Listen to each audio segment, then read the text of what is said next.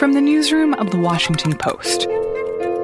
Hallo, Herr Jung. Hier ist die Luisa Beck von der Washington Post. Hi, this is Beth Reinhardt at The Washington Post. It's Lori Aratani over at The Post. I'm good. This is Post Reports. I'm Martine Powers. It's Wednesday, June 3rd. Today, Joe Biden tries to meet the moment. How Trump uses religion and voices from the protests. So, as we've seen these protests across the country, what have we seen from Joe Biden? In the beginning, Biden was mostly in his basement. I mean, he's sheltering in place like most of us are. Cleve Wootson is a national political reporter for The Post. Earlier this week, he sort of emerged and went to the site of a protest in Wilmington, even taking selfies with some of the protesters. I can't breathe. I can't breathe. George Floyd's last words, but they didn't die with him. Yesterday, he had this big, 20-minute speech in front of American flags where he opined on race and police. They speak to a nation where, too often, just the color of your skin puts your life at risk. And what is he actually saying? A lot of things, right? He's obviously criticizing Trump's reaction, Trump's response, accusing Trump of being too heavy-handed with protesters. When peaceful protesters dispersed in order for a president from the doorstep of the people's house, the White House, using tear gas and flash grenades in order to stage a photo op. He's talking about the history of racial injustice in America, particularly when it comes to police. I won't traffic in fear and division. I won't fan the flames of hate. And, he's also sort of hinting at the bigger injustices, the bigger racial disparities that are going on in America that also need to be addressed, not just the police brutality. I'll seek to heal the racial wounds that have long plagued our country, not use them for political gain. And so what are his bigger ideas or policy proposals of how he would plan to address that if he becomes president? He keeps putting justice at the end of words, social justice and environmental justice. And, he talks about just systematically addressing all of those issues. The policy positions, he hasn't really come out heavily with Elizabeth Warren style policy papers or whatever, but he does have, a lift every voice plan. He has talked about police departments and putting pressure on police departments to not use things like chokeholds. It's pretty across the board, not necessarily condemnation, but definitely criticizing certain policies that he believes are just wrong and bad and contribute to the state that we're in. I think it's important to remember how much Joe Biden's political campaign was essentially launched out of a sense of wanting to bring people together and bring people together across racial lines, that his campaign launch video was all about Charlottesville and trying to find common ground and bring people together after Charlottesville. From what you were seeing, what is your sense of how he is doing in this moment? Depends on who you ask. Right. If you talk to many of the activists and the protesters, if you talk to the people who are so incensed that they're out marching in the streets, they would argue that he's not doing enough. They want to see, specific programs. They want to see specific policies. They want to see him put out stronger statements. They want to see him put pressure on, kind of lower officials to implement those policies on a municipal level, right? So if we're being honest, there are people that feel like no politician, particularly at the presidential level, is going to be able to effect significant change, which is why I think you see a lot of people just sort of checking out of the political system. And I think in some ways you're seeing that Joe Biden is a very complicated vessel for these messages right now. I mean, even the fact that he is so gaffe prone, and this week you saw him telling people at a church, we should be encouraging police to shoot people in the leg rather than shooting people in the heart. And the idea that instead of standing there and teaching a cop when there's an unarmed person coming at him with a knife or something to shoot him in the leg instead of in the heart is a very different thing. There's a lot of different things that can change. which I think struck a lot of the people in the room and a lot of people online as tone deaf and insensitive and not the message that they wanted to hear. So how is this playing out for him? I think there are a lot of activists who, automatically question whether, a 77-year-old establishment Democrat who is a white man, is the best person to speak up in this time of Black racial animus about police and government systems. Many of the activists that I talked to over the last week were still kind of fuming over what Biden had said on the Breakfast Club to Charlamagne. Listen, you got to come see us when you come to New York, VP Biden. I will. About if you don't vote for me, you ain't Black. You got more questions, but I tell you, if you have a problem figuring out whether you're for me or Trump, then you ain't Black. It don't have nothing to do with Trump. It has to do with the fact. One of the bigger issues, gaffes aside, his speaking style aside, one of the bigger issues I think that people have is that Biden is a moderate. At some point, he's going to have to compromise. And they feel like, a lot of the activists that I talk to feel like those compromises are going to be at the expense of the things that they want most, right? One of the activists that I spoke with said, look, I just want a candidate that represents my values, that reflects my values. And he doesn't feel like, Biden does. And that's why I think people are talking about, maybe I shouldn't vote. Maybe this isn't the best mechanism, because they don't feel that there's a candidate out there that really reflects the anger, the animus, and the desire for change that they're protesting for. And then there's also the issue of Biden's political history and the fact that he is bringing a lot of baggage to this moment. His record on criminal justice policies, the fact that he helped author the 1994 crime bill that was incredibly harmful to Black people in this country. And even though he was Barack Obama's vice president and has this particular relationship with Black voters that I think he's relying on, that there is also this sense that he brings a lot of baggage to his campaign, but especially to this particular conversation about criminal justice and the treatment of Black people. Yeah, a lot of people view tough on crime measures like the crime bill that Joe Biden spearheaded as the precursors of the sort of heavy-handed police action, police enforcement that they're seeing today. They're not saying that Joe Biden is responsible for it, but they're asking, and perhaps rightly so, if a person who promoted these types of policies is the best person to be their voice in this moment. Do you have a sense that this moment is putting more pressure on Biden and his campaign to select a running mate, a vice president who could maybe speak to some of the issues of this moment better than him? I think there's definitely pressure there. And one of the lingering questions over what Joe Biden is going to do is whether he's going to select a woman of color as a vice president. When I talk to folks about what that would mean or whether that would change in a good way or a bad way their opinions of Biden, what they say is representation matters, yes, but they want somebody that doesn't just represent what they are. They want somebody who represents how they feel. So just having a person of color on the ballot doesn't matter if that person doesn't really push the things that they're in the streets fighting for and protesting for and demonstrating for. Like, it's not just the color, it's the ideals behind that person. So what can Biden do going forward? Like, what is the path for him to come out of these next few months looking like the person that people who are protesting on the streets right now want to have as their president?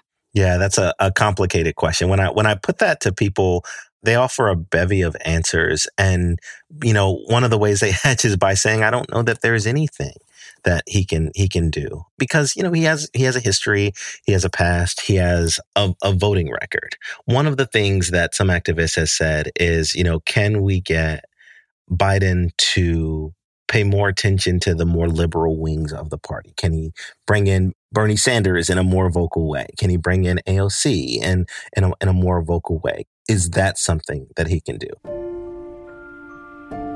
And a lot of people say, one of the things that would convince them that Biden is on their side or not going to be business as usual is if he, does things like takes on police unions. Biden is a very, very pro-union candidate, right? And police unions, particularly in municipal elections, are very, very powerful. But Biden hasn't really come out and said police unions should be promoting Citizens Review Board or clearer use of force policies or something like that. What people are tired of is kind of the same talk, the same high-minded talk that also doesn't really have, any practical application. Cleve Wootson is a national political reporter for The Post.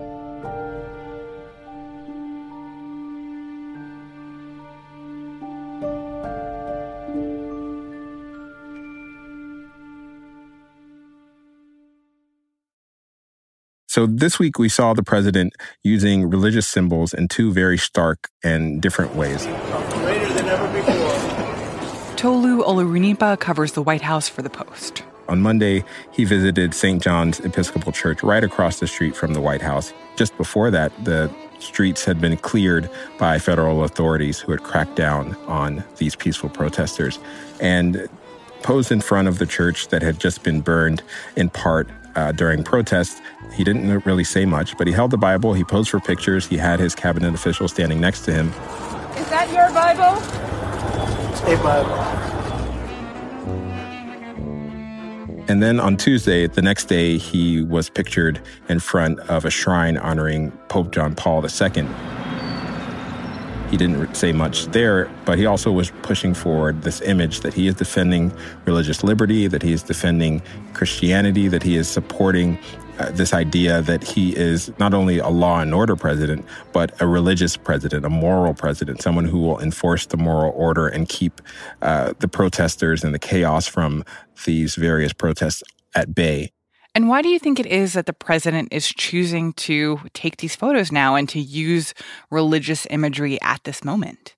Well, the president has long viewed religion as a transactional force that he could use for political means. He's talked about the evangelicals and how they support him in such strong numbers. A lot of times when he talks about religion, he talks about it in terms of his poll numbers and his ability to win over votes and the key force of evangelical voters in key states that will determine whether or not he wins re-election. So the fact that he is continuing to go to religious sites shows that he's trying to shore up one of the most fervent parts of his base. White evangelical Christians have been rock-solid supporters of the president. They like a lot of the things that he's done. And at a time of crisis, at a time when his presidency is really hanging in the balance, he is going back to his base and trying to show them that he still deserves their vote. And I think that was part of the message and part of the reason that while the country was going through all of these protests and all of these crises, he is going back to a place that's comfortable for him, which is sort of pushing religious imagery and pushing the idea that he still can garner the votes of millions of evangelical Christians. So you're saying that there is a political impetus for President Trump to be talking about religion right now, but is this also a reflection of his personal faith or his personal relationship to Christianity? There is very little evidence that the president has much in terms of a personal faith and a personal knowledge of the tenets of the Christian faith. The president doesn't usually talk about his faith in any personal terms. He usually talks about it in political terms. The president has shown a lack of understanding about the Bible. Even on Monday when he visited the church and held the Bible, he just sort of held it above his head and didn't really say anything about it. He just sort of used it in some ways as a prop. And that is a symbol of the way the president has viewed sort of the public expression of his personal faith. He is very rarely talked about his personal faith. People have tried to ask him whether or not he has, favorite verses of the Bible. I'm wondering what one or two of your most favored Bible verses are and why. I wouldn't want to get into it because to me that's very personal. When I talk about the Bible, it's very personal, so I don't want to get into verses. I don't want to get into... There's no verse that means a lot to you that you think about or cite? The Bible means a lot to me, but I don't want to get into specifics. Even to cite a verse that you like? No, I don't want to do that. You're an Old Testament guy or a New Testament guy? Probably equal. He very rarely attends church, and usually he does not give an answer when asked for any specific scripture that he relies on in his personal life. Let me just throw this out there. Is there a favorite Bible verse or Bible story that has informed your thinking or your character through life, sir? Well, I think many. When we get into the Bible, I think many, so many. And People talk an eye for an eye. You can almost say that. That's not a particularly nice thing. But, if you look at what's happening to our country. What is your sense of what white evangelical leaders think about that, or members of the white evangelical community? I mean, do they see the president's relationship to them as transactional, or do they notice that the president doesn't seem to have any real personal connection to their faith? Yes, there's a very broad spectrum of responses to the president's behavior. There are a number of leading evangelical Christians who fully support President Trump and who believe that he is a personally faithful person, that despite his past as a playboy, that he is someone that they can rely on. Now, there are other evangelical Christians that also look at this as a transactional relationship. They look at what the president has done and they look past his personal behaviors, his schoolyard taunts, and they decide that this is a transaction that they are willing to be a part of, that they like the fact that the president is appointing conservatives to the judiciary. They like the fact that he is cracking down on things like abortion and gay rights in some ways. And they are willing to look past some of his personal foibles and say, we support this president because he supports our agenda. Now, there's starting to be a growing number of evangelicals, especially minority evangelicals, who are willing to be activists against the president, saying that he does not represent the ideals of their faith, that he is anathema to everything that they believe in. And now we're also starting to see that among young white evangelicals as well, saying that some of the things that the president has done of late, including cracking down on peaceful protesters, is not in line with their understanding of biblical teaching, and that they are questioning their support of the president. And then there's also Pat Robertson. He's the prominent conservative religious leader who's very popular on TV, and he has come out in criticism of President Trump's behavior. There's a purpose of everything under heaven, we read in the Bible, and there's a time, and it seems like now is the time to say, I understand your pain, I want to comfort you, I think it's time we love each other. But the president took a different course. He said, I am the president of law and order. And he issued a heads up. He said, I'm ready to send in military troops if the nation's governors don't act to quell the violence that has rocked American City. As a matter of fact, he spoke of them as being jerks. You just don't do that, Mr. President. It isn't cool. There is a wide variety of opinion on what the president is doing when it comes to faith. And I think the clergy and the evangelical community in particular are starting to voice their various opinions in a much more forceful way as a result of what we've seen over the past several weeks. There was one quote that I found very interesting from David Brody, who's a news anchor at the Christian Broadcasting Network. And in reaction to this photo from Monday, he said, I don't know about you, but I'll take a president with a Bible in his hand in front of a church over far-left violent radicals setting a church on fire any day of the week. And I think that quote kind of speaks to the efficacy of what President Trump is doing in terms of reframing the narrative, that these are no longer protests about Black lives and about police brutality, but that it's instead violent protesters versus religious people of faith. And it turns President Trump's role in that into more of a noble one. Yes, President Trump was elected with a very narrow coalition that just put him over the top in 2016. And that coalition included not only Christian conservatives, but also suburban people who were concerned about his message of law and order. That message resonated with them because they were concerned about what they were seeing in their streets. And now the president is trying to revive that. He does not want the conversation going into his reelection to be about his response to the coronavirus crisis or even the underlying issues that are propelling some of these protests over police brutality and racial inequality. The president instead wants to really make this a black and white decision for voters about whether or not they support law and order or whether they support anarchy. And that's why he's tried to present himself as the law and order president, someone who believes in faith, someone who will defend churches from this mob, in his words, mob of anarchists. And he is really trying to drive that home. You've seen him try to push that messaging in the midst of these protests, not really talking about the underlying issues that the protesters are focusing on, trying to paint even the peaceful protesters, including the ones who were in Lafayette Park across from the White House, as anarchists, as people who are violent, as people who are criminals, as people who need to be dominated and thrown in jail. he is hoping that that message will resonate with voters at a time when he's overseeing a collapsing economy, he's overseeing a horrible pandemic, and now protests in the streets that have led to several cities burning. He's trying to make the choice much easier for voters, have them not focus on those issues, but instead focus on a choice between law and order and anarchy.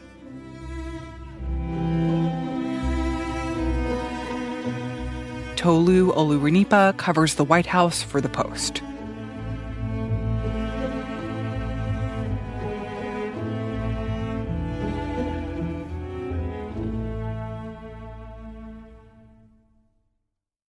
And now, one more thing. We've been hearing a lot about protests in cities around the country in response to the death of George Floyd. But we wanted to take a moment to hear from some of the protesters themselves. The people that are protesting are also men, women, children, babies, you name it. They're all there together. They're not there to hurt anybody. They're not there to do anything but to be able to let their voice be heard. Literally everyone was there. We were chanting George Floyd. We were chanting for Breonna Taylor. We were chanting for Ahmaud Arbery. We were there protesting the needless killing of Black people that has, continued throughout the country for 400 years. The reason why I'm out here is because I can't breathe. I have a son that's 13. I have a father. I have a brother. I have a cousin that can't breathe.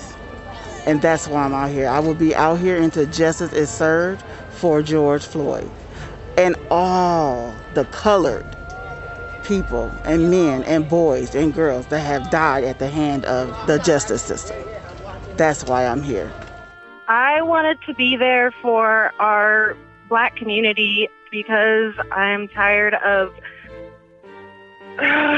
just everything that's been happening to them and the way that they are scared in a way that I will never understand. As an immigrant, it's really important because it's like for all minorities, I think it's time to kind of come together. The deaths of Breonna Taylor and George Floyd, I think that married to the Trump administration era, has just boiled over for many people. And, we're tired. Enough is enough. I know that I am high risk, but obviously I've taken all the precautions. My friends, everyone that was with me, we, all had masks. We tried to be as socially distant, but we knew what we were coming up to, right? So this is one of my only opportunities where I felt like it's worthwhile for me to at least raise my voice somewhere where, it can be heard. Black leaders and people focused on Black liberation and equality have talked about the disparities of healthcare, talked about the disparities in, the economy and the ability to get a job and disproportionate wealth gaps and disproportionate education and police brutality. But what we're seeing in 2020 is literally every single thing happening at the exact same time, right? While we were out protesting yesterday, there was a young woman there protesting against police brutality, and she was screaming, she's like, "All you white people here, I'm protesting with you. Can you get me a job?" And she was crying. She's like, "Can you get me a job? Can you help me? A lot of you are managers, have businesses." She's like, "I have nothing. I lost my job during COVID because they shut down and my children aren't eating." There was a moment in front of the Capitol building where they had all of the white people line up around them as a perimeter and give everybody, all of the Black people, a space to speak in the middle.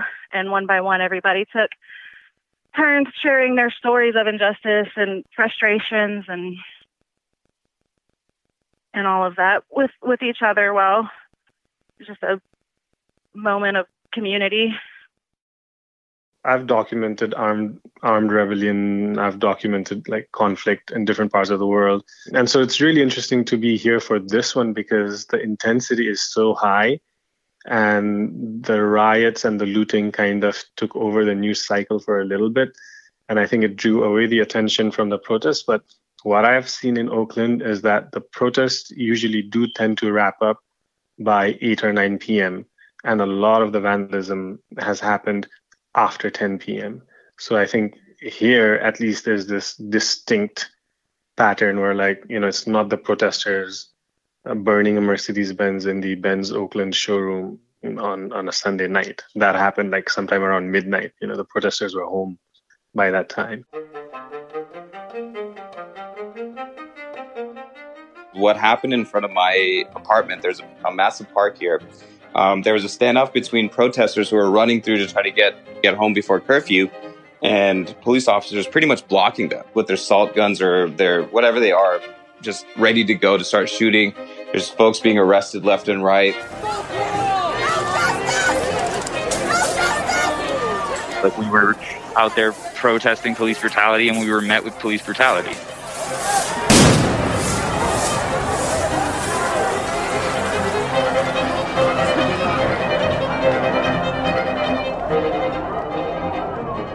The voices you heard were Ishtiaq Ahmed in Dallas, Danny Turkel in Washington, D.C., Starlo Wesley in Minneapolis, Simone Calhoun in Tallahassee, Kashish Shrestha in Oakland, and Frederick Joseph in New York.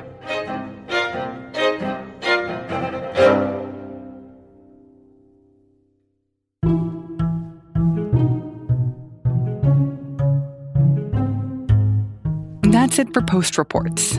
Thanks for listening.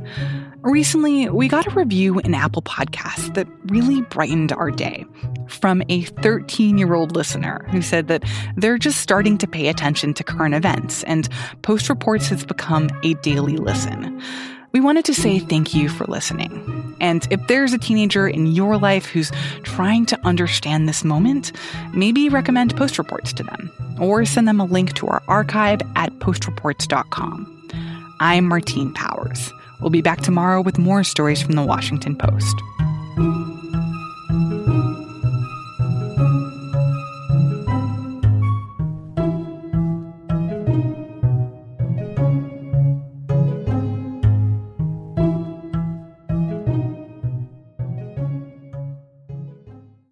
Hey, this is Christina Quinn. I'm the host of Try This, the Washington Post's new series of audio courses. The idea behind Try This is to become better functioning humans without having to comb the internet for countless hours. In our first course, we learned how to sleep better. Now, we're going to learn how to make our friendships stronger. I'll offer expert tips that are doable, and I'll keep it short. So let's do this. Class is in session. Find Try This from the Washington Post wherever you listen.